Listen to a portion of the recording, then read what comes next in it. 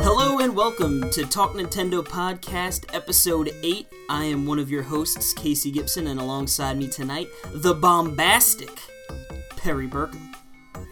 Hey, Doodle Pal. Woo! Man, that game is so cute. It is. It's pretty cute. That's why I wanted to be cute on my little intro here, so... I was going to say, I was wondering if you're going to roll with the bombastic, because I was like, oh, maybe we can edit in, like, you know those firecrackers that just make the super loud noise? Yeah. Just, like, start piling those behind your name. It's done.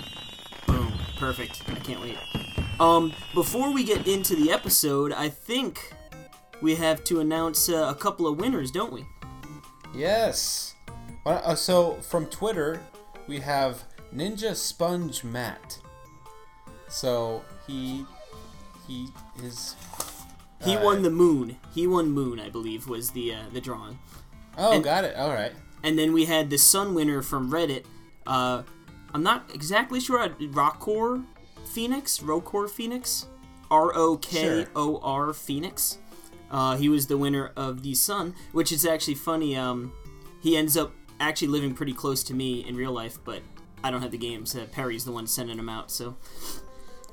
Yeah, that was sort of and funny. He's a phoenix, and he got the sun, so it all makes sense, right? Rigged. But yeah, thank you everyone for thank you everyone for putting in your likes and your retweets and stuff, and all of your answers on Reddit and stuff. Really cool, and like we said last time, we do this all the time. Really cool stuff. Give giveaways, and so yeah. Thank you. Yeah, no, that was awesome. We had, what did I say? It was total between Reddit and all the ways to enter on Twitter. I believe it was around, what did I say, 3,500? 3,500. Which is just bonkers, you know? Yep. It's pokey bonkers for sure. And I actually have Rokor Phoenix's, he entered on Reddit, which was to tell us your favorite Pokemon, and if you'd like, you could put a little, blurb on why. And his was Vulpix, because in the show, that little thing was so darn cute. Oh, that's perfect. You know what I'm gonna do? I'm gonna send a message to Sponge Matt, see what his is, and we'll just read it at the end of the show. Hopefully, if he gets back. Yeah, hopefully he'll get back to us. All right, and as always, we've been playing video games. That might sound crazy to some people, but we do play video games, and I know that we have a certain classic JRPG to give some finishing thoughts on that I think is well deserved. So, Casey, take it away. Well, this one took me about, 2 months, give or take? Just, I guess, a day or two, over 2 months to finish, which, for me, honestly, I feel like I can't remember the last time I played a game stretching that period of time. Usually, even with JRPGs, and even if they're a little longer, I just tend to really get in there and grind them out, not super quick, but fast enough. But this one, I think going in, knowing it was such a long RPG, I sort of took like the approach, like, okay, I'm going to chip away at this game over, a somewhat extended period of time. So. Right, yep. With that Pokemon, was on this podcast. Yep. Remember, you said you were going to finish it. By golly, you finished it. My first Dragon Quest in the books, and, overall, I'm really happy with it.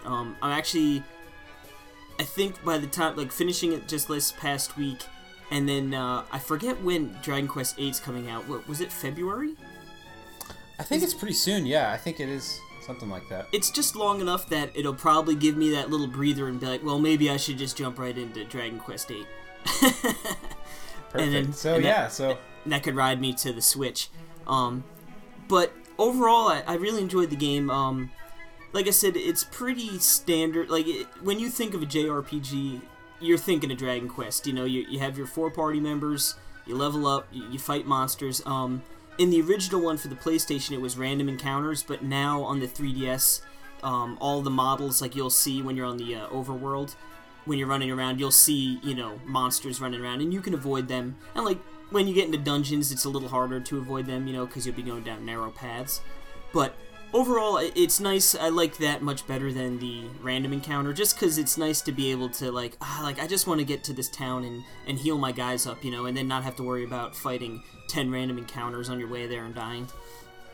But... Right. Yeah, I mean, so it's got a pretty standard battle mechanic. Your guys, like, for the first, 15 or so hours, you don't even unlock the job system, which they call vocations. And, when you do, it starts to really open up what you can do, with your characters and your spells. And, they have different tiers, so when you first pick a job, they have, I don't know off the top of my head, but let's just say 10 classes you could pick. Then what you do is you don't get experience points for the vocations to level up. It's how many monsters you fight. So it's sort of weird. So they level up independently of your actual level, which is based on experience points. So eventually you'll get to the point where you master that class, and then you go back and switch. And then they have different combinations. So, for instance, I believe you need to have the priest and the warrior and the martial arts, which are all basic first tier jobs. When you unlock those all up to max level, then you would unlock an advanced one, which is a paladin, and then there's a third tier that you can get by unlocking different things. So you're always whenever you get capped, you always want to switch your jobs, and then obviously as you get more progressed on the second and third tier, their base stats are much better, and they can unlock better skills, and which is essential for some fights, like the multi-heal is a must for some bosses, because just the damage coming into everyone, that you need to be keeping that up at all times. But I hear you. So it's nice, and it's a pretty simple system. Yeah, it's fair for the most part. I went online and I found a vocation chart which showed you how to get to the second and third ones, and I mean personally I would just say go do that, because some of them are cool, but if you're wasting leveling up all these first tier jobs later in the game, it's you really would like to be when I beat the final boss, I had 3 of my party members on the third tier vocations, which helped a lot. But sure. So I know I touched a little bit on the story originally. So yeah, a lot of time has obviously passed since that point. But as I touched on originally, you're a lone island, and then eventually you start unlocking these other islands by going into the past and finding why they don't exist now. And each town has their own story, their own dialogue, they actually write out in the text the accents, from different spots of the world, to really just build the world, which I thought was a nice touch. And some of these stories are, they're pretty contained in the sense that maybe it would take an hour, maybe hour and a half per island, usually you could go and bang it out in a pretty brisk amount of time, and you get the full storyline of that island. And then what you do is you save it from certain death, and then when you come back into present day, that island's now there, and you can go in present day and see how it's changed over the years. And some of them are really weird, the one town you end up saving, and the mayor is so appreciative, and he's we're going to have statues of you, and forever remember, we're going to never forget you. And then when you go in the present day, there's a new shady mayor that's lying about what happened in the past, and you got to see what's going on, so yeah, it's all political. Yeah, yeah. So there's definitely some cool storylines, and then as you further progress in the game, you start getting little bits of what might be happening, in the grand scheme of things. And then eventually, when you unlock all the islands, then the real, last stretch, which I don't remember how long that took me, but it's not it's a couple hours. It's probably 10 to 20 hours worth of playing, and then you go through that storyline, and then you wrap it up nice. And there's some post game content that I didn't really touch on. Like I said, as much as I enjoyed the game, I was happy to put a bow on it and call it a day. But I was gonna say, overall, I mean, the music is really nice. The graphics, the 3D looks really nice. They use sprites on the PS1 version, so looking at some video from then to what it is now, it's like, a world's difference. It would have been really cool to have played it back in the day and then see the world in this new perspective. But right. Yeah, like I said, the cons, like going into it, knowing it was so long, probably added to why it was so drawn out for me. So it might have almost been nice not to know that. Okay. The camera can be a little wonky. Like there'd be times where you have full, like the L&R trigger let you rotate the camera almost anywhere. You can do full 360, and then if you hit them both at the same time, it repositions like north. But sometimes, like when you come out of a town, it'll automatically switch it to north. But like if you're facing the other way, like I'm holding up to go out of town, and then it zooms it around on me, and then I walk right back into town, and it's like, goddamn, the camera, and then you got to walk out again, and it's not a big deal, but it just gets a little frustrating, Right. And like, just you could tell that this is an older game, like a remake of an older game. They're like the menus are sometimes just like you could tell, like, all right, this is dated, like this isn't a 2016 game. Like the way these menus are operating, and like when you save the game, it'll be like, all right, would you like to continue playing? And like sometimes you just like, if you hit B, then it's like, okay, like turn off the game and start again, and you're like, it's like if I just wanted to turn the game off, I'd turn it off after I saved, Right. I mean, does it feel like stuff that they could have further developed, to edit to get it out of this version, or is it like very essential things you think to the game that maybe they even held it in there for nostalgic, or they probably could have overdone the menus if they really wanted to bring it more up to date. It's not like you said, it's not like a integral part of the game at all. But I understand why they didn't bother, because it's not that big of a deal. It's just like little things that are like, oh, like this is sort of weird, like, but this is a game that was released in the early 2000s, Sure. So, forgivable. Not like it like hindered the experience. It's just like just a little strange, like where if that was like a brand new game, you'd be like, why'd they do that? Like they must be trying to aim for that old school feel. Right. Okay, that makes sense. But yeah, overall, I'm really happy with it. I think it's a great game. Like I said, it's really cool especially on the 3DS, where you can be like, okay, I've got like an hour or two. I could bang out a whole island tonight, and like when you like close the DS and feel, like, all right, I got a bunch done tonight. Like that was good progress. Yeah, this is a game that I'll probably pick up and maybe not play it like anytime soon, but like in the future. It feels like it's something that is kind of timeless. Like it was made for the 3DS, and it looks really nice, and it'll, the 3D effect, and it runs well, and it's just an overall good game that I can play in the future sometime.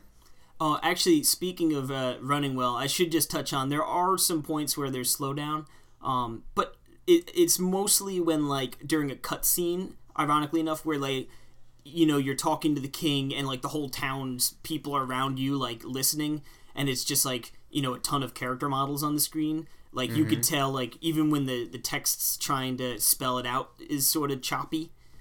Sure. So, but, again, it's nitpicking, like, it really didn't, affect the game that much, as far as, like I said, just the little things here and there. But no, overall, like I said, it looks great, plays great, and I had a lot of fun. And like I said, I mean, I'm at the point where I'm looking forward to 8. It's not like I'm thinking, oh god, another one. So good. I was getting worried, because I think last time I heard you say, like, you're dying just getting through this one. So I'm glad it turned out to be a good experience. Yeah, I think it was just getting, finishing up those last islands into the home stretch was like, oh god. But like I said, I'm glad I stuck through with it, and like I said, I definitely was feeling a little like okay, I'm ready. But as I wrapped it up, and like the next day, I was like thinking about it. I was like, I had a really good time with Dragon Quest VII. Cool, man. But enough about me, as I've been rambling on here. I heard you've been playing a little game for the old Wii U. Yes, I've been playing a delightful little game called Twisted Fusion.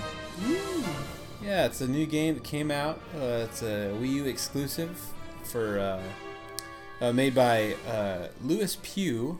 It's made by Louvre Shaun. But anyway, yeah, he sent us a review copy, talk about in the show and whatnot, and I'm actually reviewing it for NWR as well. That should be up anytime. But I'll just go over a little bit, talk a little bit about it. It's an open world Metroidvania type game. It's cooperative. You can play with up to 4 other people, so 5 people. That's pretty. Me and awesome. my wife. It is really, and like it's kind of like any time. I mean, you can at any spot you can jump in and. Oh, that's nice. Yeah, it's really fun. I played with my wife. We were having fun, like teaming up on enemies and stuff, and stuff like that. It's imagine a Metroid game that you can play with 2 people. It's kind of like Guacamelee, right? Yeah, Guacamelee is a great game. The thing is this one has like a jetpack, so it's very vertical, a lot more vertical, I'd say, than Guacamelee. Man, I gotta go back and play Guacamelee. But that's sort of cool, though, like an interesting to go more vertical than horizontal, which I feel like a lot of those games are. Yeah, I mean, yeah, exactly. It really is. You have these dungeons hidden throughout the world, and you go find them. And I think the first dungeon, the first one that you can find, you don't need the jetpack for. Is that where you unlock it?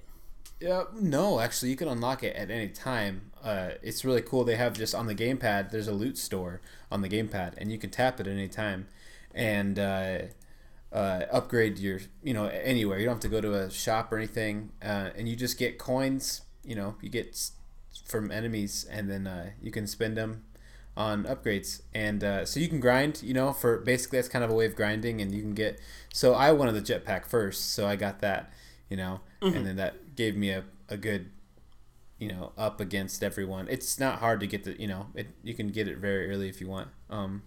But yeah, the upgrade system is really cool in that way, in that it's very, very simple, and you can just upgrade your attack and your jump and your running and your defense, and kind of just however you want to play, you can play it. So really cool. The game uses a lot of gamepad functionality, yeah, which is nice and refreshing in this day and age. Yeah, I feel like it's all been abandoned at this point. Yeah, I mean, you can do off-screen TV play, which is actually really nice because the character is a bit bigger on that screen, so you can see it a lot better. Now, like when you play on the big screen, when you're playing cooperatively, it's nice to have more space, right? But you can get a little more intimate, closer on the gamepad. Has that, and like I said, you can go to the loot store. You can kind of also, it has a map type thing. It's not a map, but you can go to warp points throughout the world that you've unlocked. And then another thing it has is it's really cool. It's a difficulty slider.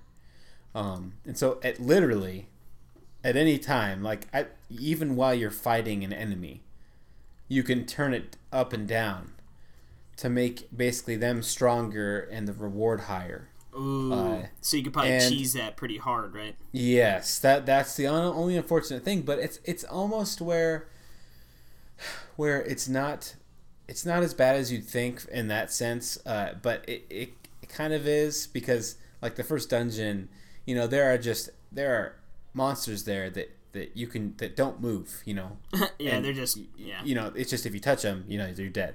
So you can just turn the thing up, annihilate the thing with tons and tons of bullets, bullets of water, because they're squirt guns, and and then just get a bunch of coinage that way, But sounds like they'd have the upper hand on the Inklings. Yeah, yeah, exactly. That's true. Inklings, the squids, and their water. They don't like water, but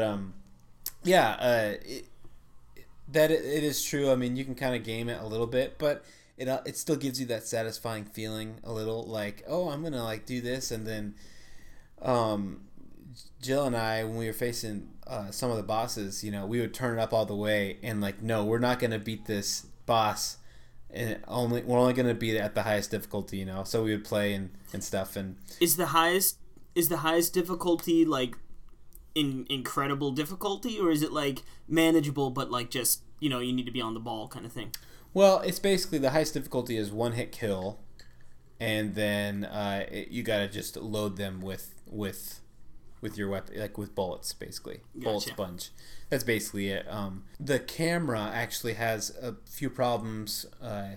Overall, the camera is pretty stiff. Like the movement is pretty shoddy. Like the frame rate isn't too good, and also like when you're playing co-op, like Jill and I were playing, and we're facing the boss, like I said, on the highest difficulty, and I am kind of leading the boss, and Jill's kind of whatever, I can't remember, but I was kind of distracting the boss, and then someone was behind them shooting it.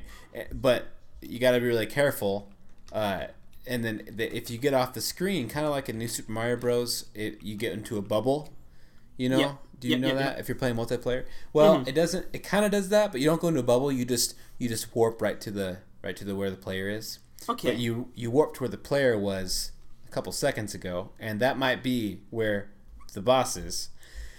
And then you warp right into the middle of the boss, which then you get hit and you die, and it's game over. So that's a little issue that, I mean, it's something that it adds a lot of challenge because you got to add that to your thing, but it just doesn't feel right, like, as you're playing. But yeah, like I said, it has a little frame rate issues. The pixel art in it it's going for a certain tone. It's kind of take it or leave it. The only thing where it kind of gets bad is in the dungeons where everything is kind of the same. It looks the same. Yeah, it becomes a little repetitive. There's no map system, so whenever like that's not a big deal, but it's still hard to figure out where you're at, and it's hard to figure out where to go because of the bad bland design. Yeah, everything becomes the same. So you just Yeah. Does it have a map system at all, or? No, it doesn't. So like so I said, that only amplifies that. Exactly, and I mentioned this in the review. Not having a map is fine with me, because it makes you become more aware of your surroundings. But it needs to have more unique designs for each room, for each hallway, maybe some landmarks or something to... Yeah. I mean, yeah. Like, there are some, like, where you, like... There are some things, but for the most part, it really is very samey. But, yeah, if you want to read more about the game, I mean, I didn't mention this in the review, but it's $5.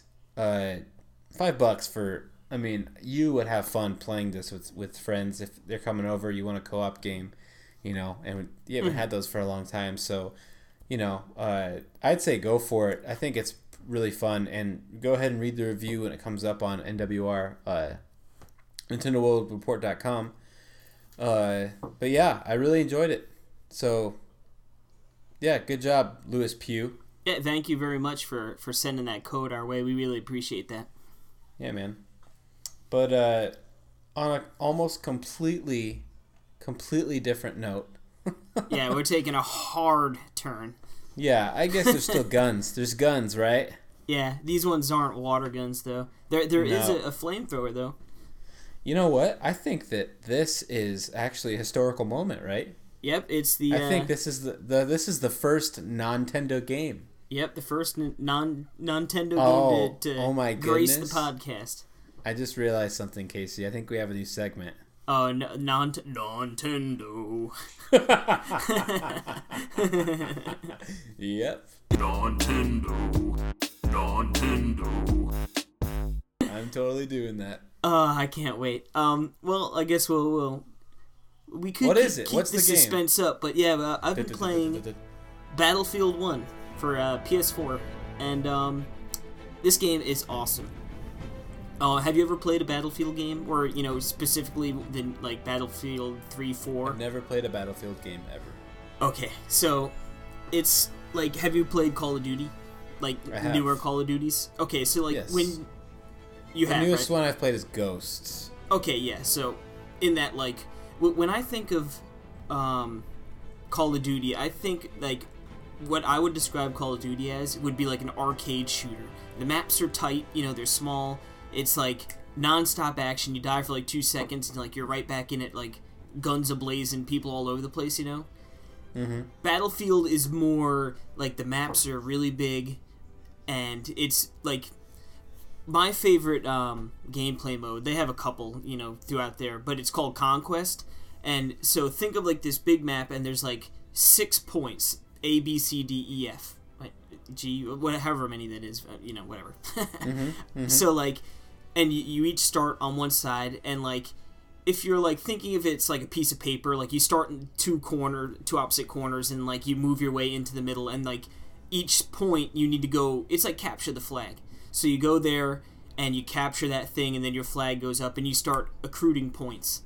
So it's sort of like Splat Zones, where, like, you want to control as many zones as possible, because then you're... Okay, now I'm tracking with you. Yeah. So your point total goes up, and, like, you can... Like, what's cool is you can be the top scorer on your team and have not killed anyone, because you get points for capturing the flag. They have different classes, so, like, they have, like, support class, which you can...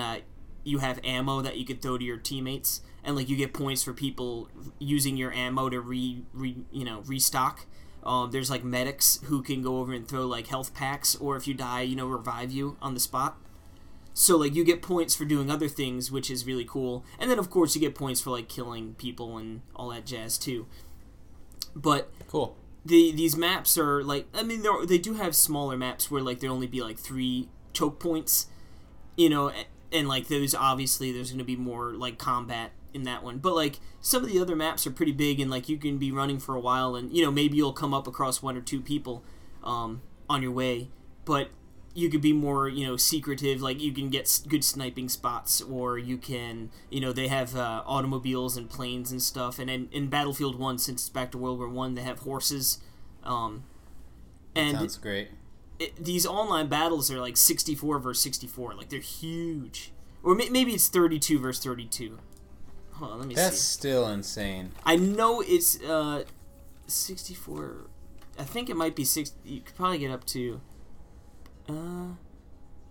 64 v 64 it looks like. Which is crazy, you know what I mean? Like but, yeah, that's insane. I'm used to 4 versus 4. yeah.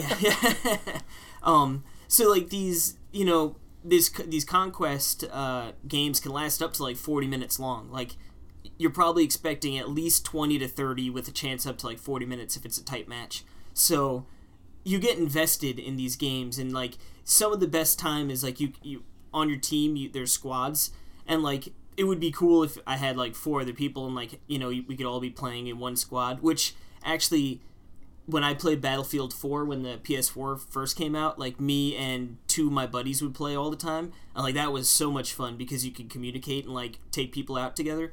But it still happens in Battlefield 1 where I'll get into a random group, and then you can spawn on your squad members, even if they're not, like when you die, you can choose which like choke point you want to start at, as long as your team has it, like the flag captured.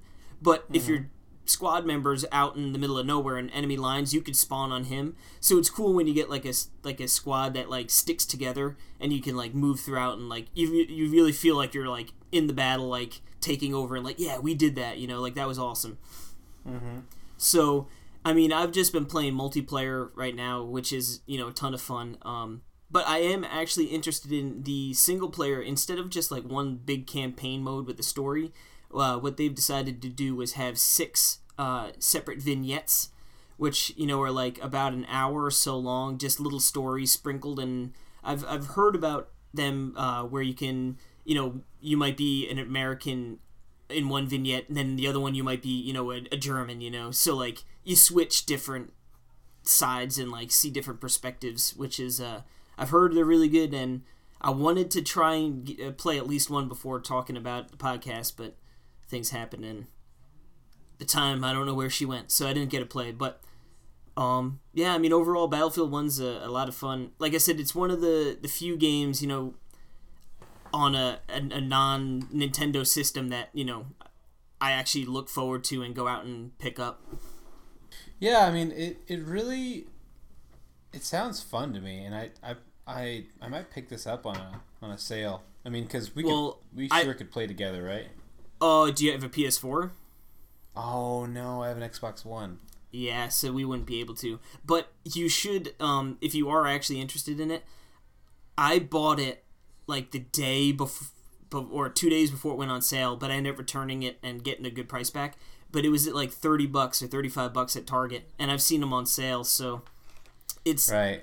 I mean, visually the game's insane. Like, I mean, the games don't look much better than Battlefield, and with all the explosions and stuff, it's bonkers. Like it really is like one of those games you could just look at and just be like, wow, like yeah. I mean, yeah. Crazy. I mean, I feel like that with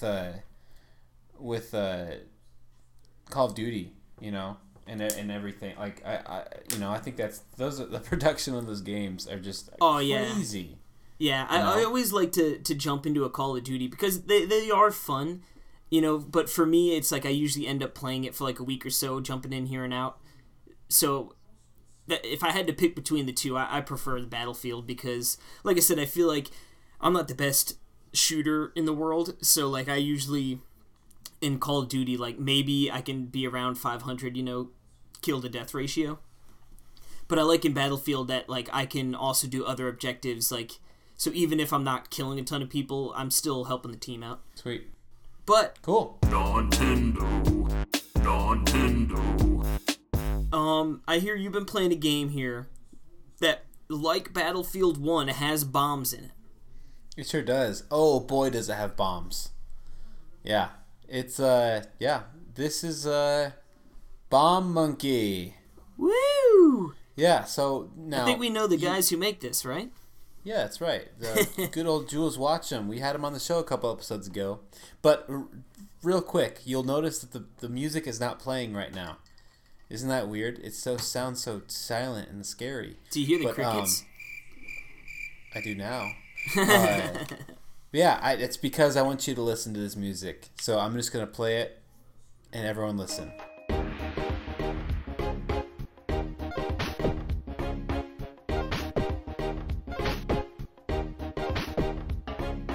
Yes, this is Bomb Monkey from Renegade Kid, the late great Renegade Kid, now a 2E. Yeah, from Jules Watcham. I just thought that music was so great, and I really wanted everyone to hear it. It has this jive that, when you're driving to work with your wife, and and you're both humming it. No, I don't know that, Perry. Oh.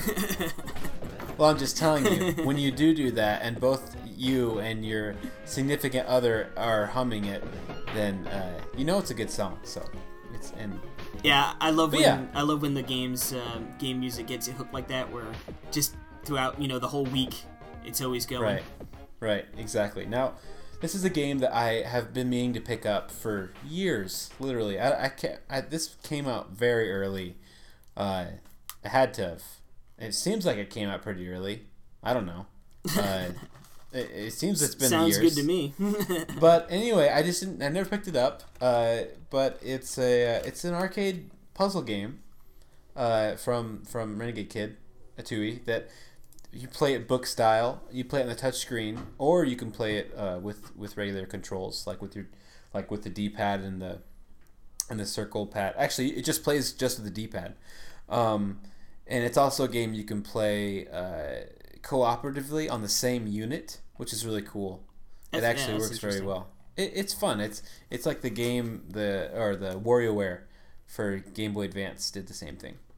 And it's like the game that a lot of times I ride with like me and my wife will ride with my parents to my grandparents. Like it's like an hour away, and so sitting in the back of the car, it's like the perfect game, like to play, on one system together. It's like the Switch, right? Switch will be the same thing, right? Oh, baby. Yeah. So you just got to get that screen holder to go on the jam it on the headrest. Yeah. But yeah, back to Bomb Monkey. Big, beautiful sprite game. You play it book style, so it's not in 3D, right?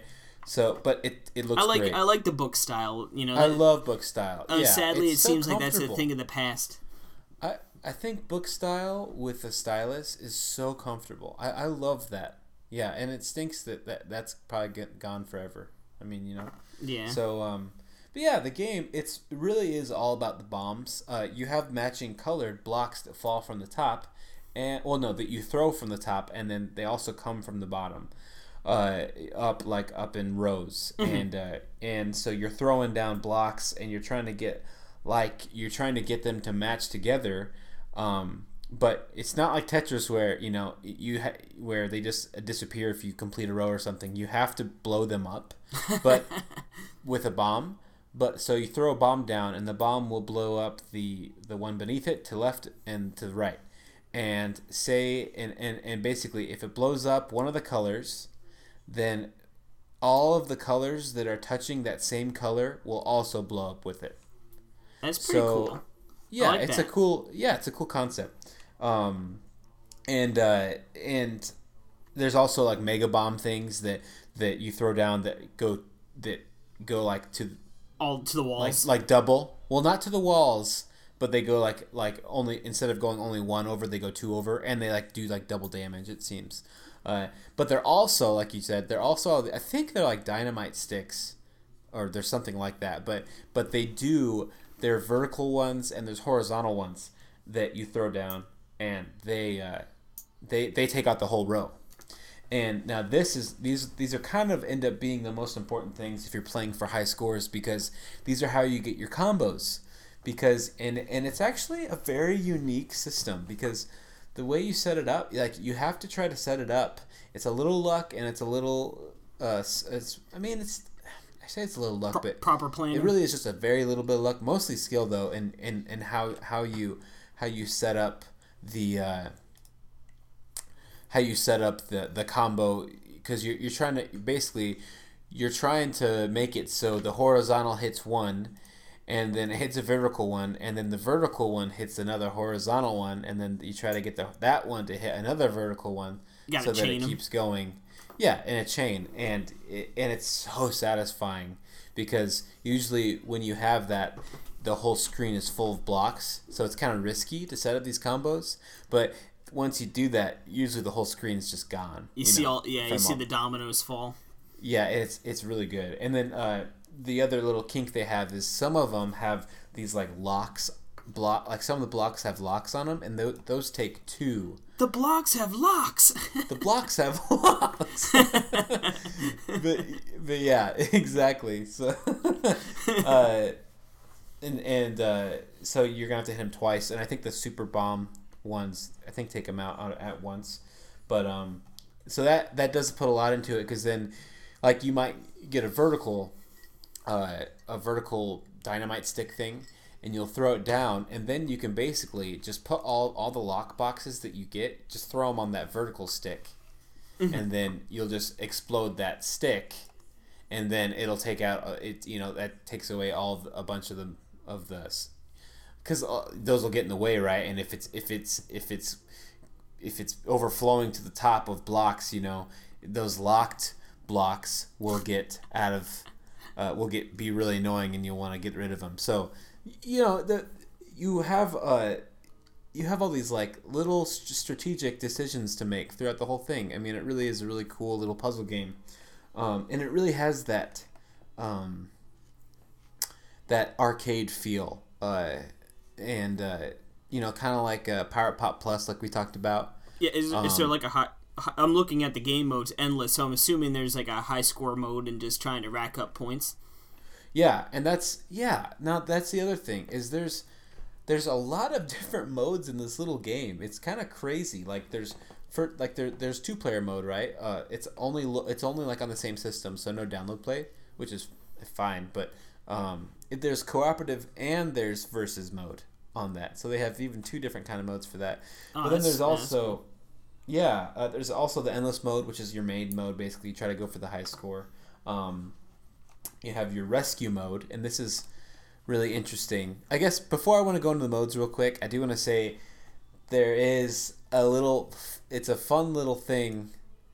You know what? I'm not even going to spoil it. There's one more little idea in the game that when it happens, you're like, oh baby, and you're king of the world, and it's a great feeling. And Yeah, I'm gonna let people figure it out though. I'm not gonna spoil it.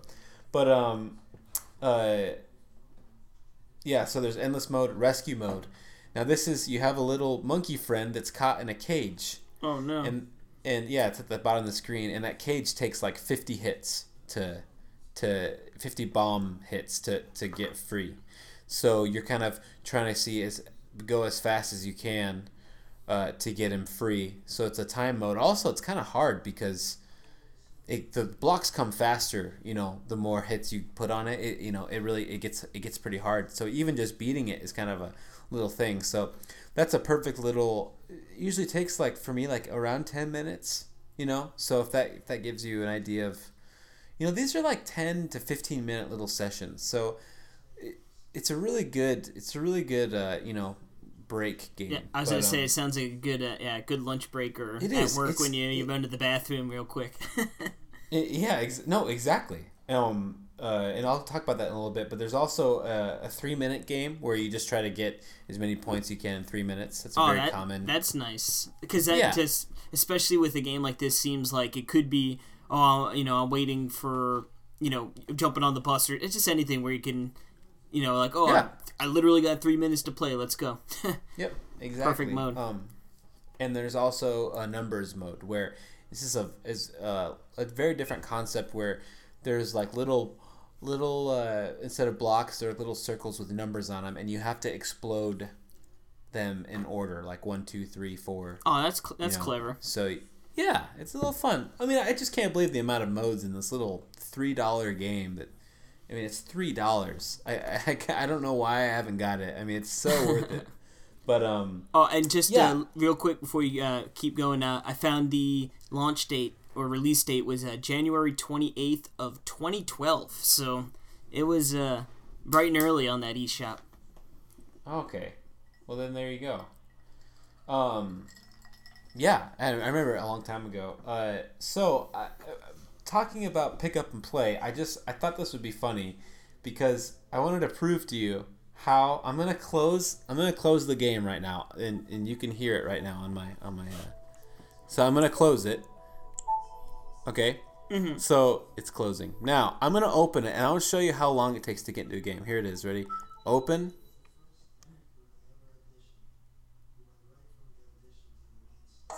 And you're in the game right there.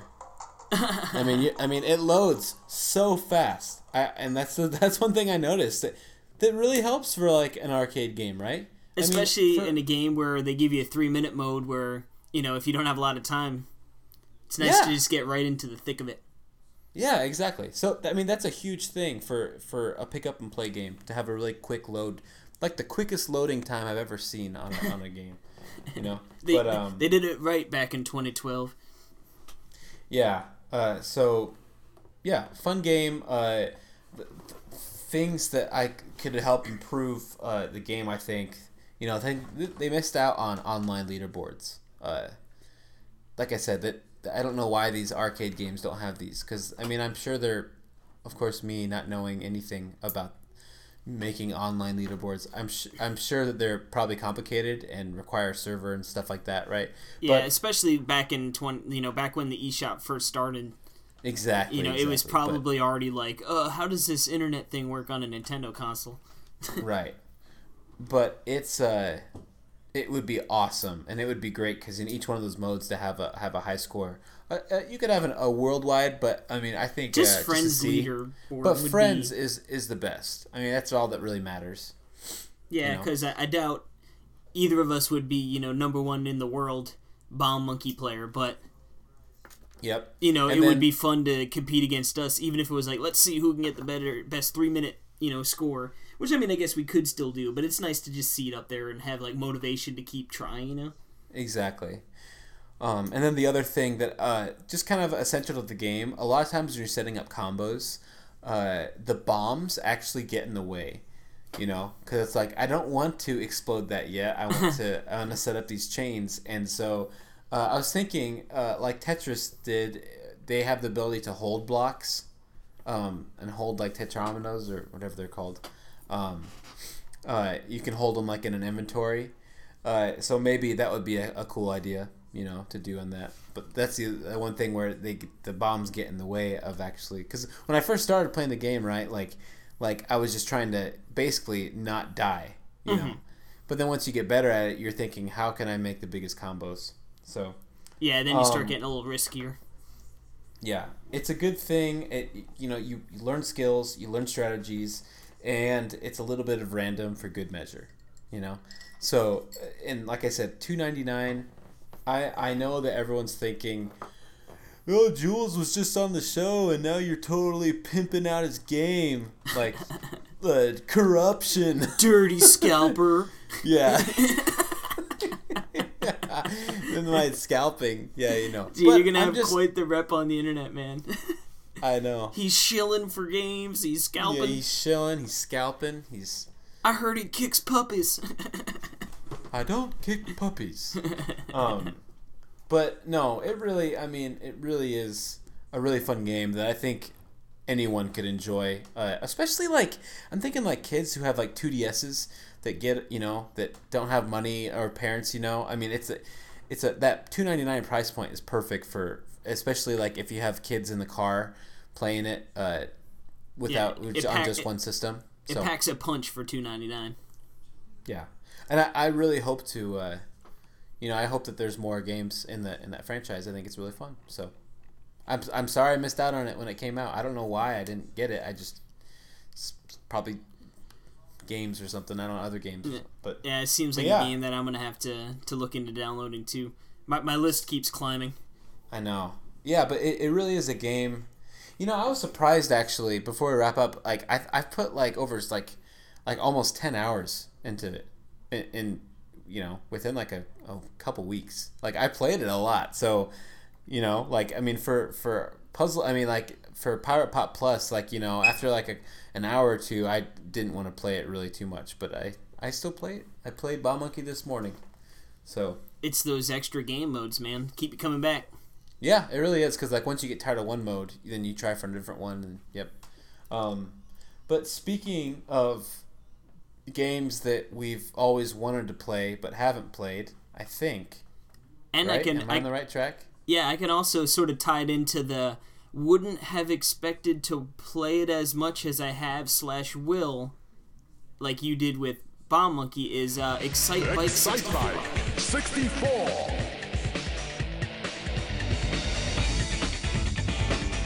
I finally, one of these games where, I've always known of Excite Bike for NES, and I don't know why at the time we never got Excite Bike 64. It seemed like a game that would have been right up our alley back in the day. Somehow passed me by, and then I just sort of forgot that it even existed for the longest time.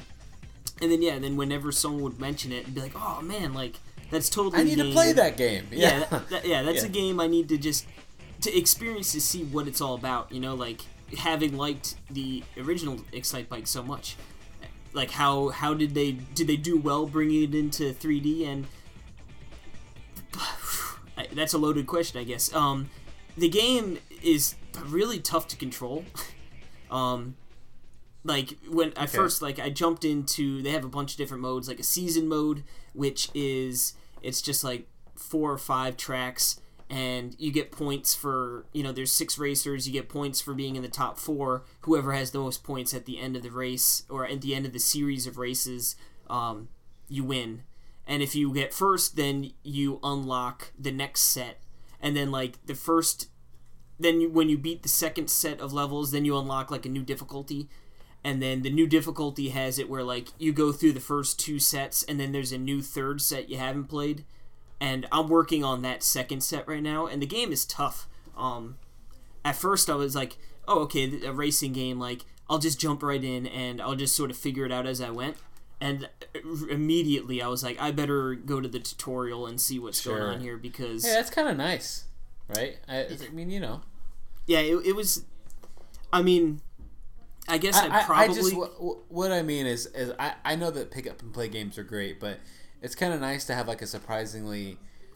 a deeper game, yeah. Deeper, yeah, that's what I mean, that's all. No, yeah, it's like I said, the controls are aren't very good and they're frustrating at times, but when like there are races where it just clicks that race, and I'm like, oh man, this game is fun. You know what I mean? But like so far, those moments are far and few between. But so I went through the tutorial, and like, you know, they show like, oh, you want to accelerate when you go off the jumps, and you lean back to get more air, and then you come down and you want to land, and then, you know, when you turn, you can hit the R button and you do sort of like a, you know, like a sliding turn, and if it's super tight, you want to hit the brake and slide. So there's some nuance to the controls, and like once you go through the tutorial, like, okay, I got this, and like you go through a couple of races, and you definitely get better, and you get like what, you know, the idea of what you want to do. But the game is still, like I said, it's still pretty tough to control. You know, going around some corners, then you're accelerating, and then all of a sudden you're going sort of cockeyed off a jump, and then like if you go too much of an angle, you just fly off the course, and then you'll start back on it, you know, with a time penalty. And then sometimes if you don't do it tight enough, it'll like you'll sort of go along the barrier, like it won't let you go over, but then you might land on one of the bales of hay and wipe out. Oh, those bales of hay. Yeah. Which is funny because the like when you wipe out, the announcers you hear in like the background, they're like, oh, each racer has like a funny name. So I've been using Sugar Hill. So it's like Sugar Hill bites the hay, you know, or like when you like fall into the dirt, they're like Sugar Hill takes a soil sample. That's it's like amazing. It's so 90s, you know. Episode title. So it's funny. But like I said, once you get like the controls down, you can really start to actually feel like you're controlling the game pretty well, and you know what's going on, which is actually nice and feels pretty rewarding. But the difficulty is definitely within the controls. Like, and there'll be times also actually when like you'll be driving, and if the person, like one of the other racers, clips your bike in front of you, you just wipe out, which can be really frustrating at times too, because like you'll all go right off the start gate, and then all of a sudden one person just cuts in front of you because they have a better boost off the line, and then you wipe out. Another frustrating time is when you wipe out like before a series of big hills. So like they're anticipating that you're going to be moving pretty fast already and have good momentum to sort of like jump up and clear over them easily. But if you wipe out right before and they start you there, it's like I'm slogging up these hills because I have no speed, and like you lose a bunch of time. But the rubber banding... So it's hard. Yeah, it's definitely hard. Wah, Casey. Games are supposed to be easy. I'm supposed to win them all. But good. Yeah. So, no, but like, I figured when I got this game, I was like, this will be a good game to talk about in the podcast, and like, I've always wanted to try it. And I figured, you know, maybe I'd play a round or two. But I've actually, like, gone back. I played a little bit before the podcast where we started recording, and I'm probably going to keep playing more. I want to unlock the new levels and see what they are. And speaking of the levels, they have a nice mix. Like, some will be out in the open, like a deserty thing where like there'll be huge jumps and like stretches of, you know, straight and like bigger, wider turns. But then they also have courses that are tighter, like, and more concentrating on... Oh, it's cool. Yeah, That's turning. Good. Like, yeah, like where... Those are honestly the tougher ones because the turning can be tough sometimes, especially on the... Like, they have like almost like 180-degree turns, you know? Okay. And they actually... That sounds fun. I had the pleasure of racing on my hometown. They have a Long Island course. Yes. On your home turf, pretty, baby. Yeah, I haven't won that one yet. Did you find your house? Yeah, you can see it off in the distance. It's sort of blobby and muddy like most N64 games, though. No, that's just how your house looks. Yeah. But yeah, I mean, for you, I'd say it's pretty fun, and like I said, I'm probably going to go back and play some more of it. And for you, it might be cool. I unlocked soccer mode, which I'm pretty sure is sort of similar to like Rocket League, or really, I think. I mean, it has to be, right? I mean, yeah, that or with soccer. I mean, yeah, that's what I figured it was, but I didn't have a second player to play it with. So like, I don't know, that might be fun for you and Jill to check out. Sure. Yeah, that But- sounds like fun. The only thing that holds me back is how is the emulation? I mean, is it dark? Is it a bad 64 emulation? I mean, I don't know. I didn't feel like it was bad.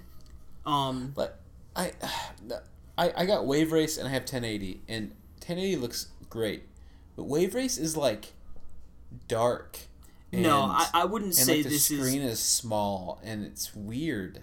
I guess on the gamepad, I think it like cuts down into the native resolution, so it's not widescreen, obviously. But I mean, on the screen, when Okay. I'm looking at it, I wasn't thinking like, oh, this is dark or anything.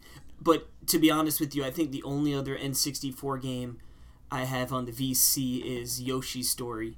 So I haven't had a ton of experience with, comparing it to other, games and being emulated. Mm-hmm. Yeah. But I mean, Well, honestly, I wish the price tag for N64 games were like more like $8. But Yeah. I mean, I think if you had like $10 laying around and you want to play a game, I'd say it's pretty fun, even if it's just more from like a historical point of reference for future. I think that, yeah, and I think, as you said, I think that the games need to do a shuffle now in price, where NES games or 64 is 8, SNES is 5, and I think NES games should be 3. Yeah, I'm hoping that during the Switch reveal, I mean, they're gonna have to touch on the eShop / Virtual Console, and No, they don't. shh. Remember the Wii U? If we they didn't keep even talk saying- about the Virtual Console after it was out. Yeah, but that was dumb Nintendo. We're getting slightly smarter Nintendo, right? Please, please. Dumb Tendo. That's great. What did we say? I guess in the earlier episodes, expect nothing. Low expectations. But Low expectations, baby. dude, I'm on the train, man. We're ramping up. We're ramping up here. It's almost December. Well, yes. So speaking of good things that Nintendo does, a very fun and delightful surprise. They released Swap Doodle. Swap doodly doo. Now, yeah, and as you can hear right now, the music, like I said before, Bomb Monkey's music is great too. Swap Doodles, this music's awesome. And I tried to find the composer. I could not find online. I could not find who did it.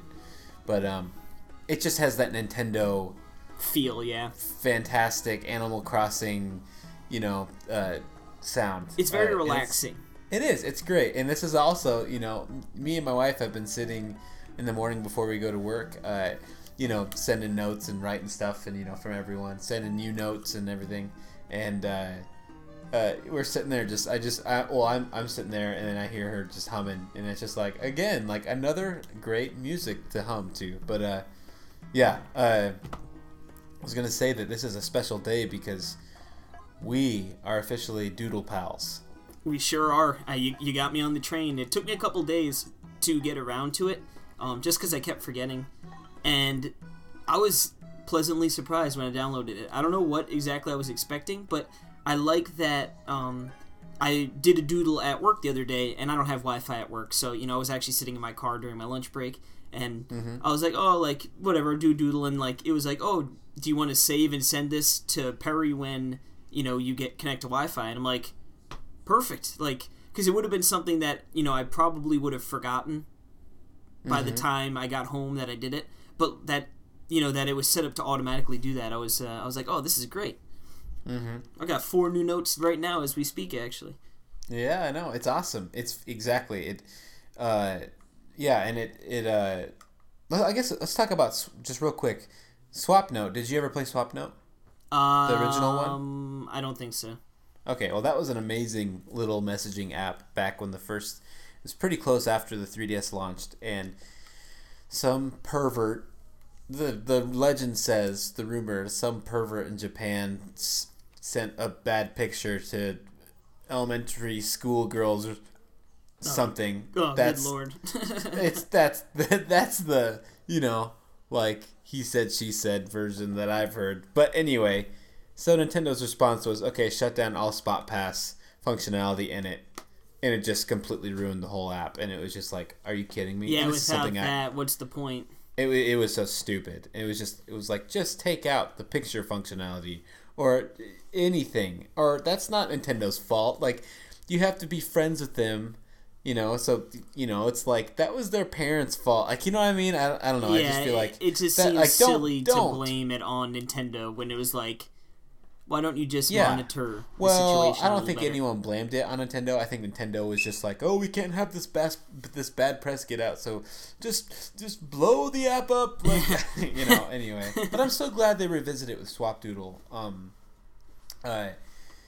It runs awesome. It looks great. It has the same thing. It has the same feel. It has the same host. It's Nikki, which that's like a fan favorite. Like, everyone loves Nikki. Oh yeah, on the she internet. loves sending you notes, man. Or at least she loves sending me notes. Yeah. Every she time. sends them to me also. No, But she only sends them to me, Perry. yeah. She loves me. She loves me. Okay. You can have her. But one thing I want to talk about is the interesting DLC they have for it. That I actually have my wife bought some today. Oh, she got roped in.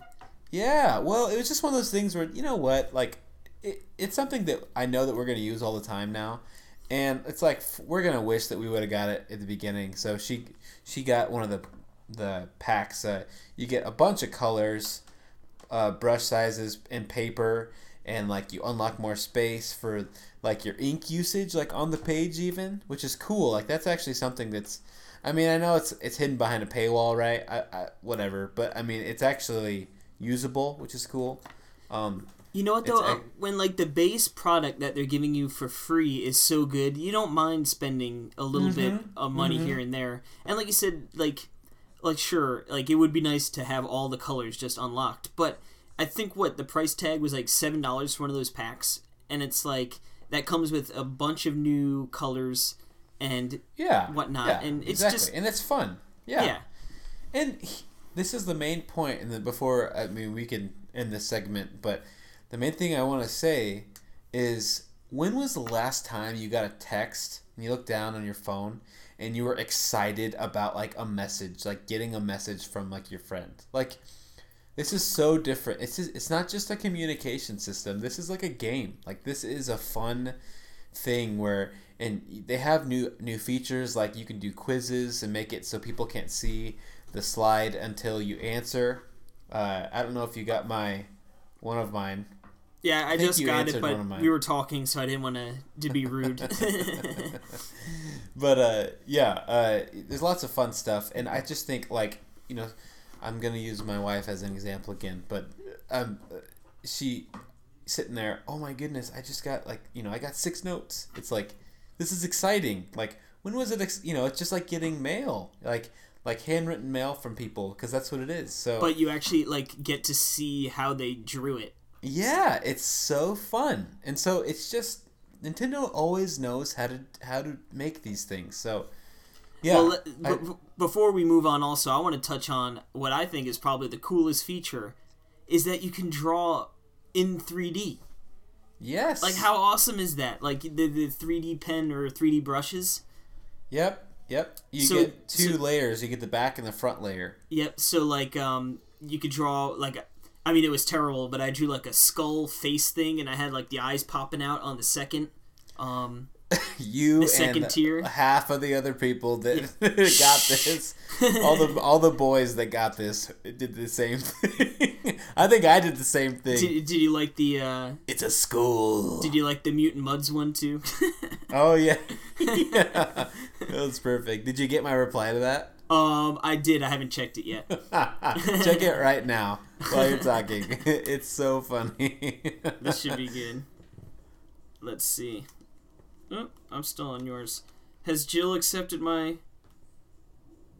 Yeah. So. Maybe. I'll have to write her a note later. Yep. Oh, let's see. Reply. I like that it comes as a little crumbled piece of paper, too. Yep. Let's see. So, just for reference, he sent like a picture. You can also you can put the icons of the games you played on the doodles and send them, and draw pictures about him. And he put Mutant Muds in the center, and then he covered the rest with silver ink. And then I sent him. I sent him back instead of mutant muds, just my face in the center. My me. You can send your also me. Yeah, it's just random and funny. Yeah. Also, the first message doodle I got from him was, "You are a scalper." That was before I got the red ink. I mean, that would have been so much better for the yelling of scalper. Yes, exactly. But all in all, it's such a fun app, and everyone should download it and play it. And yeah, it's for free, and you don't have to spend a penny on anything else. They give you, I think they have 2 free DLCs now, which is the red and like a glittery gold, glittery silver pen. Honestly, there's no reason not to at least check it out. You know, like you don't have to spend any money, and you could just use those 3 pens, and you could see like, okay, like this might be something I want to keep doing, and then maybe you can invest in. And if not, you know, who cares? It's just good old fashioned fun. Yep. But with that, that's what we've been playing. That was a hearty serving. Yeah, it was. Even though we're going weekly, I feel like I've been playing more. Like I have more to talk about. It's weird. I know. I could have easily talked about Pokemon this week too, but I figured it'd be give it another week to marinate, and then I'll probably have a whole lot to say about it next week. Yep. But let's take a little break. Come back. Talk the news in the eShop. Ooh-wee.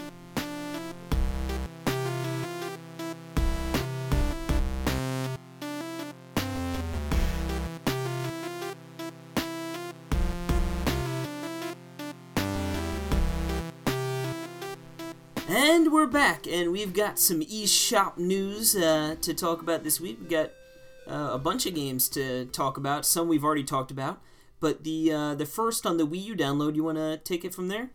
Yep, there's a game called Swapfire. It looks kind of fun, actually. It's a first-person shooter, actually, that came out. And it's literally, it's a first-person shooter where you swap locations with someone when you fire at them. Get it? I get it. Swapfire. So they're taking the Switch approach and going with exactly what we're getting with. Yeah, exactly. So I don't know if this is online or anything. I didn't see that. It might just be local. Seems like a fun game though. I mean, I don't know. If that sounds fun, check it out. But look, it looks really bright and fun, and it also has a mode called Swacker. So this also has a soccer mode. But I think this one beats it for the name. Yeah, I think Swacker. Yeah, Swacker I like that. is pretty great. They should, Swapper. Trying to see if we can tie it back into the name. But there's another game. What? I'm gonna probably mess this up. Ahoyu? Yes. Ahoyu? It looks like Ohio. But Again, yeah, it's Japanese. But I texted Danny Bivens of the Famicast because I figured he might know how to say this, and it's pronounced. He says it's in his exact words. It's pronounced like the state Ohio, and it just means morning, like morning. And if it were if it were Ohio gozaimasu, that would mean good morning. Today's podcast brought to you by Danny Bivens' Japanese teaching. Japanese correspondent Danny Bivens. That's right. Thanks. Thank you, Tim. But anyway, it's a game for learning kanji. So I actually looked into this game too because I've always been interested in learning Japanese. Yeah, and it looks pretty. It looks pretty cool. Honestly, I wish it was on the 3DS. I probably would have bought it. Learning can be fun. Sometimes, I guess. No, Right. it got like a nice, bright, colorful aesthetic, and I don't know. I've heard people say it's actually like, I guess, kanji is one of the base of Japanese, the language. So I guess it'd be cool to try it out and get into it. I think it's like $10. That might be one of these games or one of these things where, like, when I finally get motivated enough to like let's just try this. Let's see what, like, maybe this will kickstart. Like, okay, like that was a good start. Now let's look into it further. Mm-hmm. Yeah. Moving on, though, we got on the Wii U Virtual Console. You might have heard of it, Excitebike 64. For the first time ever, and yeah, like I said, fun game. I was gonna say, first time ever on Virtual Console. So I've been it's one of those games where I always see it at used shops, and I'm like, man, I need to play that game, and they're never gonna release it on because they never did on Wii. And randomly, there you go, they did. So I'm actually sort of surprised it's taken this long. Like, Yeah. for the love they have for Excite Bike on the NES, you'd think yeah, you're know, right. that they would have Yeah, put it out. Like, the homage in Mario Kart 8, like, yeah. you think it would have been a no-brainer, but Well, I guess it was, right? I mean, they did release it. it just took a little time. Yep. Also on the Wii U Virtual Console for the Wii, they have Wario Land Shake It, which is one of my deepest regrets I haven't played yet, and I am either, going man. to. That might have to be like a We Demand Us. Yeah, we demand Type. you podcast edition, yeah. We demand we. Oh, Honestly, or it could just be called a retroactive. That'll be fine too. we demand. I love it, dude. We demand we. And I'm picturing it spelt WII. Oh my goodness. You just blew my mind. That's good. But yeah, I honestly, I imagine me talking about this, at least, if not both of us. Actually, we got to do it now. Now that we said it, we got to do it. You know what? That could be like a and good, in the weeks leading up to the Switch launch, like where There you go. clearly like Wii U won't have any games and 3DS. I mean, Yep. 3DS will still be chugging along, but it'll be a good time where we could be like, let's get this out of the way before we get into all the good Switchness. Good. We'll do it then. And then on the 3DS download, we also have another game we talked about, Swap Doodle. What's that? It's a game where it's like no. We just get into the same exact conversation for another 5. Yep. And also Touch Battle Tank, which I watched this trailer for this game. It's released by Circle, which they release many games. That was, but Jules was talking about. He was playing one of their games. I forget which one though. Oh, it's the Mercenaries. That's him. Yep. Yep. And this Touch Battle Tank is a local multiplayer game, and it's also single player, but it's versus and co-op, and you level up the tanks, and there's levels, and it kind of looks like a 64 game, and it just has that Nintendo 64 charm. I really do like that. So Sounds it interesting. actually looks pretty fun. Like there was like.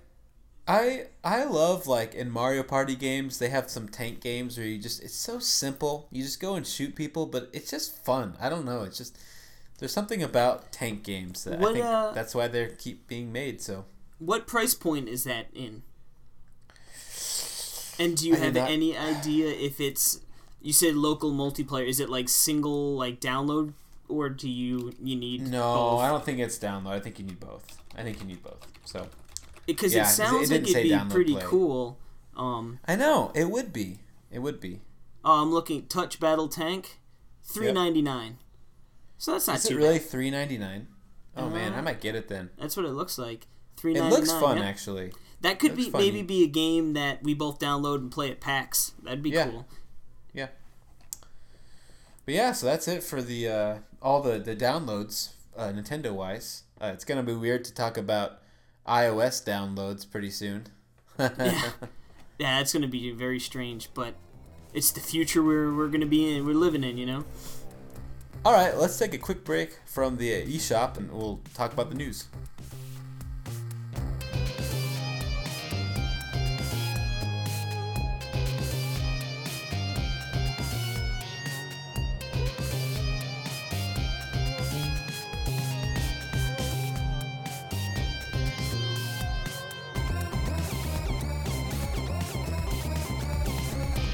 All right, we are back to Talk Nintendo podcast, and we're going to talk with some crazy. It's not too crazy. Well, actually, no. There's This is some crazy So sprinkled some of in. it is insane, actually, and then there's some. Yeah, that makes sense, and then there's some. Yeah, that really makes sense news. But let's start off with the crazy. So we're news. going to climb down the ladder here. We're going to start at the craziness, which, you Yep. know, it is the end of 2016, so, you know, Switch rumors are pretty much a daily occurrence now, but this one is definitely probably the strangest thing I've heard since the initial Eurogamer leak, you know, about what the system would be.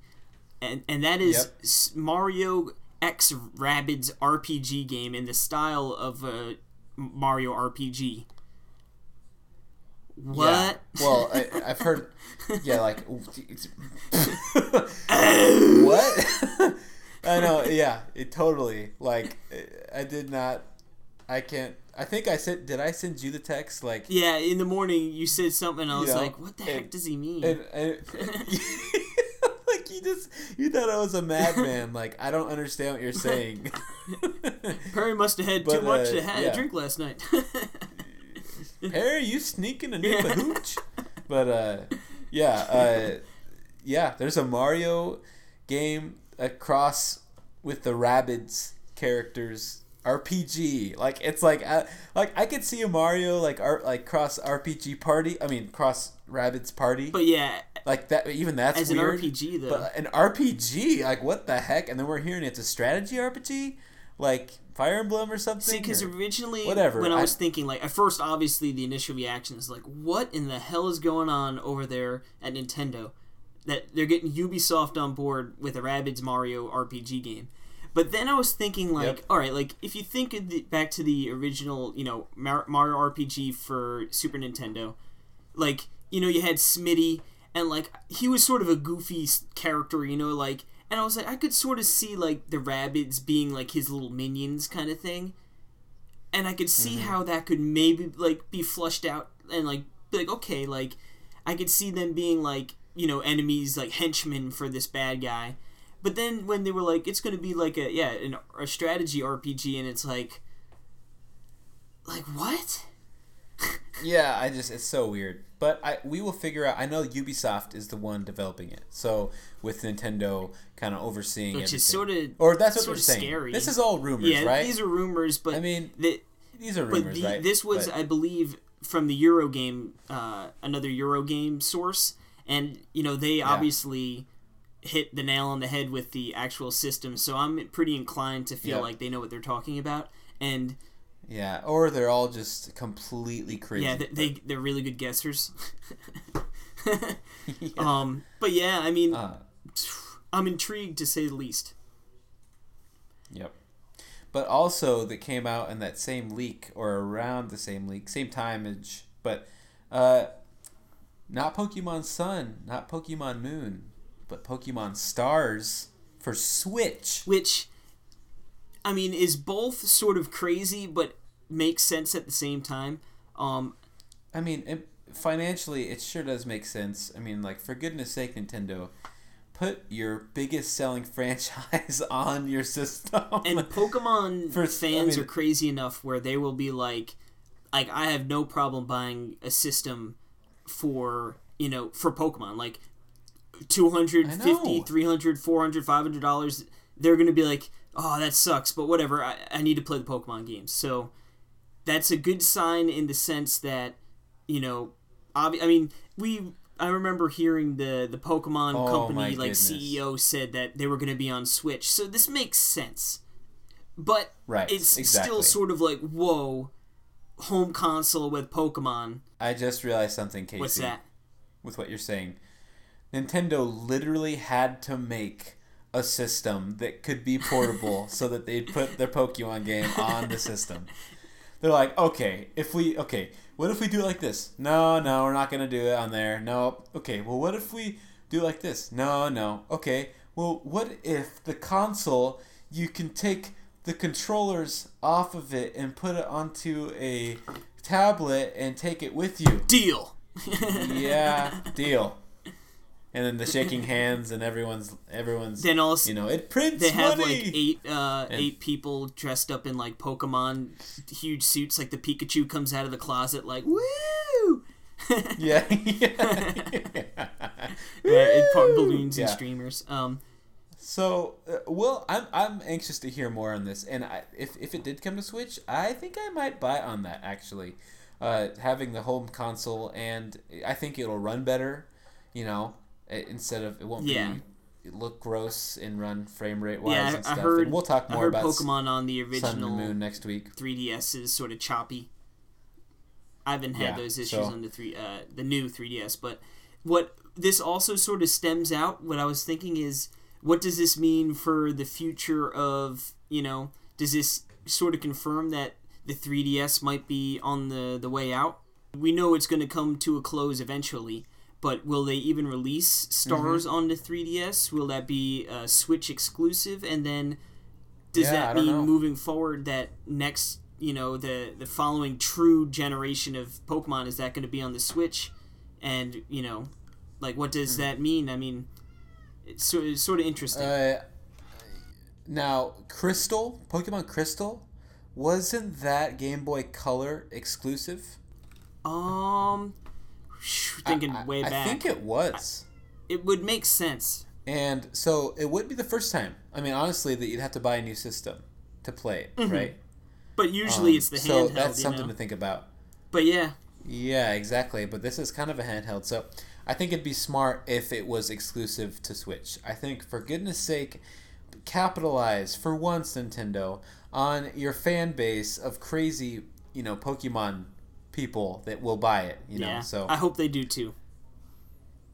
But yeah, so more developments on that, and plus we'll get to talk more about Pokemon next week. So and this news just dropped today. Though, yeah, today, and this is good news, I think. Lego City Undercover is coming out for PS4 and Xbox One and the Switch this spring. So I think that this is going to run a lot better on the Switch. Yeah, on the Switch, and I've heard it's loading times and stuff. I never. Yeah, played the load times are rough. I might get it for Switch now. I mean, that's something where they might be able to add more features, add more stuff, maybe iron out some kinks. It's a fun game. Yeah, give new life to the game. I just felt like that game was plagued with the Wii U exclusivity. Which unfortunately, I mean. We got mad at Rayman Legends for leaving, but that wasn't for leaving. It was for holding back the finished game for months. Yeah, which I get, it makes sense because if you look at games like Tomb Raider, like the reboot of Tomb Raider was like an Xbox exclusive, and it didn't do well, and then it came out to PS4 like a year later, and it didn't do well either. So I get why they would want to have it launch at the same time with everything, sure. But it is sort of like a slap in the face at the same token to have a game and hold it for that long, especially when people were thirsty for a new game back in whatever year it was, Right. So, I think. that'll be fun. Did we talk about the $250 price point last episode, or did that news come out after? Yes, okay, we did. That was okay. Yep. All right. Yeah, I was going to say $250. I believe you said I'm going to buy 2. Yeah, that makes sense. Well, maybe 3. I might buy 3. Just gonna be giving Switches out like candy. Yep. But I think that brings the end of the news. Not a ton of news outside that Mario and Rabbids thing is so strange. So weird. But you know what? I'm almost fully expecting. Again, expectations are bad, but it's probably going to be like, oh my god, that looks amazing, it looks so outrageous and silly and weird that it's probably be awesome. Yep. And with Ubisoft taking the helm, it'll definitely be going in a new direction that we probably haven't experienced before. But without further ado, I think we're going to take a little break, and then when we come back, going to get into the old Craigslist find and get a move on for the night, right? We'll be right back, guys.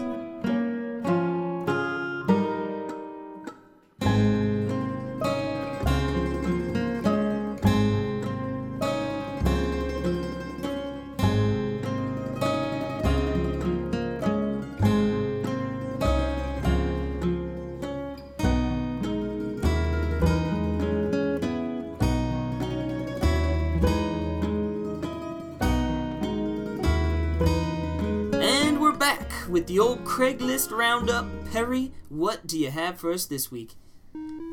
Oh, I was worried. I'm always worried now about these because we're going weekly, so it puts the pressure on me even more. Which is good because you'll have more money for your bathtubs, right?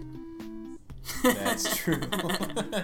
That's very true. But anyway, I got 2 picks, two finds this week. First one was an excellent condition. I would say excellent. Indigo Game Boy Advance, and it's the original how did we play this model?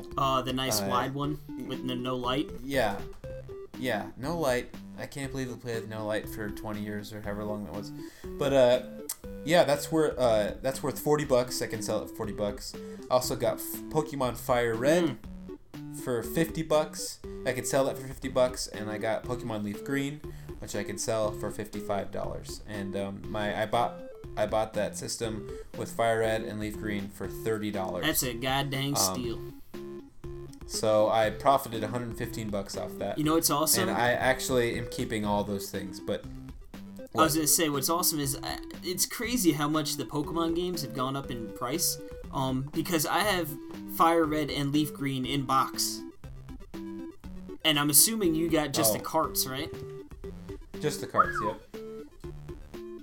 Man, them Pokemon games. Yep.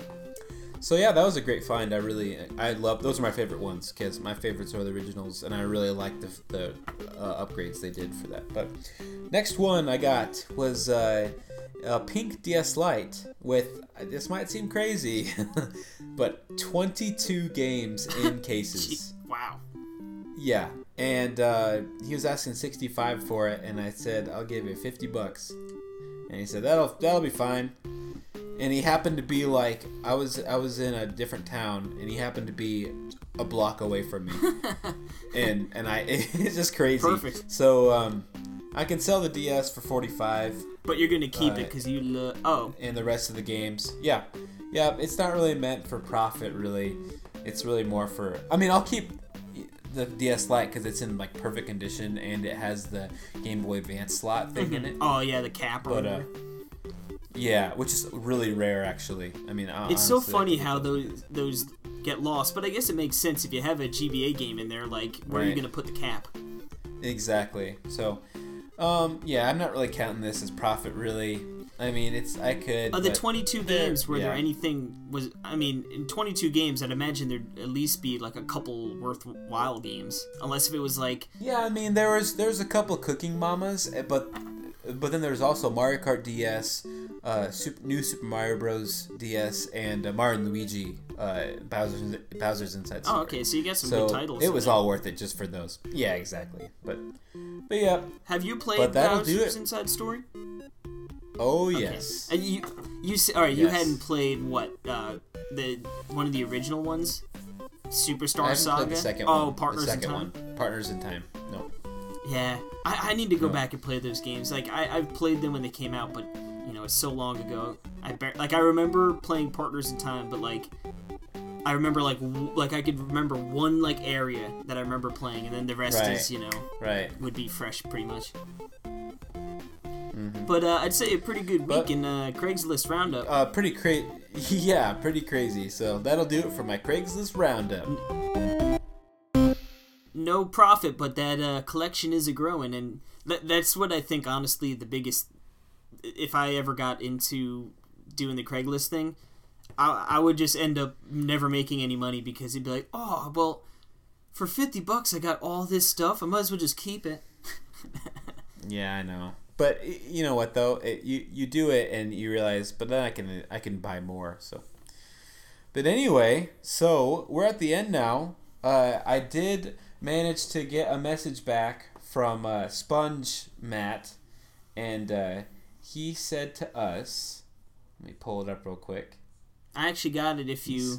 Oh yeah, why don't you? He said, "My favorite poke has always been Ditto, but Puplio, I believe that's Poplio." One of the new starters may take his place. He's like the seal. He's the water Pokemon from this generation starters. Mm-hmm. But yeah. Cool. Well, thank you for responding. That was fun. Yeah, it's nice that he got back to us in time. So that brings us to the end of the show. We're with the every other week, we'll probably be doing every other week. We'll do like a full-on what we've been playing, news, topic of the show, and then on the off weeks, we'll probably try and keep it a little shorter. But we're gonna be playing with it as we go. So you can find us on Twitter at Talk Nintendo Pod. That's Talk Nintendo POD. You can email us at talknintendopodcast@nintendoworldreport.com. we would love to just remind everyone, because we're so gracious that Nintendo World Report has, let us become part of them with our, hosting and getting the word out through them. So we just want to give a friendly reminder that, to check out with them. They've got, great news, great reviews, great editorial pieces, a great community, and 14 million other podcasts on the site that are all really good to, ranging from music to discussion to all sorts of different, topics of the gaming world. I wanted to say, if you're a fan of this show and you haven't heard of Connectivity, I host a segment on there called Themesters, and we just did one with me and Nicholas Bray did one with Greg Leahy of Radio Free Nintendo on Yoshi's Island, and it was a lot of fun. Yeah, and I'm not on that show, but I listened to it, and it's a joy. Perry does some amazing covers of game music, and they also mix in some OST stuff, so it's really just a really enjoyable hour to listen to. Well, thank you. No, well, you deserve it. That was some really great stuff. Thanks, man. But, yeah, and did you say where you could find your personal... You could find me on Twitter at case_jets. That's CASE_JETS. Yes, I know. Because he likes the Jets. And we are god-awful. It's terrible. Yeah, it's a really, it's okay. really bad time to be a Jet fan right now. It is... Whew! It's miserable. And you can find me at P Burkum. That's PBURKUM. Boom. And boom. Well, thank you everyone for listening. I hope you enjoyed it, and we will catch you next week. Next week, yep. Even with Thanksgiving, we'll be putting out an episode for you to listen to while you're eating all that turkey. That's right. It will. I think it's gonna come out Thanksgiving night, right? Yeah. Right? I mean, or maybe even earlier? It'll probably be earlier in the day on Thanksgiving, but she's going to come out so you guys got something to listen to. Now, I know, exactly, because I know that, even though it's the holidays, I know that there's some time where it's like, you know what, I wish there was something to listen to. Happens to me sometimes, where it's like, I know everyone's busy, but I actually still have some free time to listen to something, so... And, hopefully you can yeah, and I think, I'll give a little teaser of what the episode's going to be about. We might be telling some stories and reminiscing about the good old Nintendo Wii, so... Oh, I'm so excited. So make sure to check it out, and we'll see you next week, guys. Thanks again. Giddy up.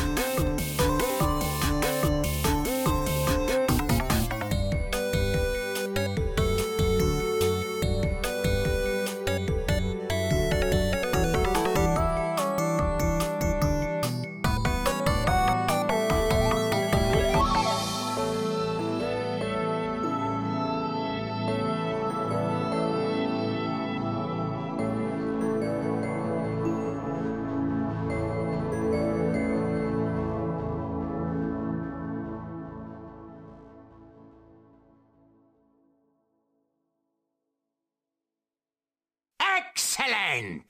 Nintendo. Whoop-a-doop-boo. Swap-doodly-doo.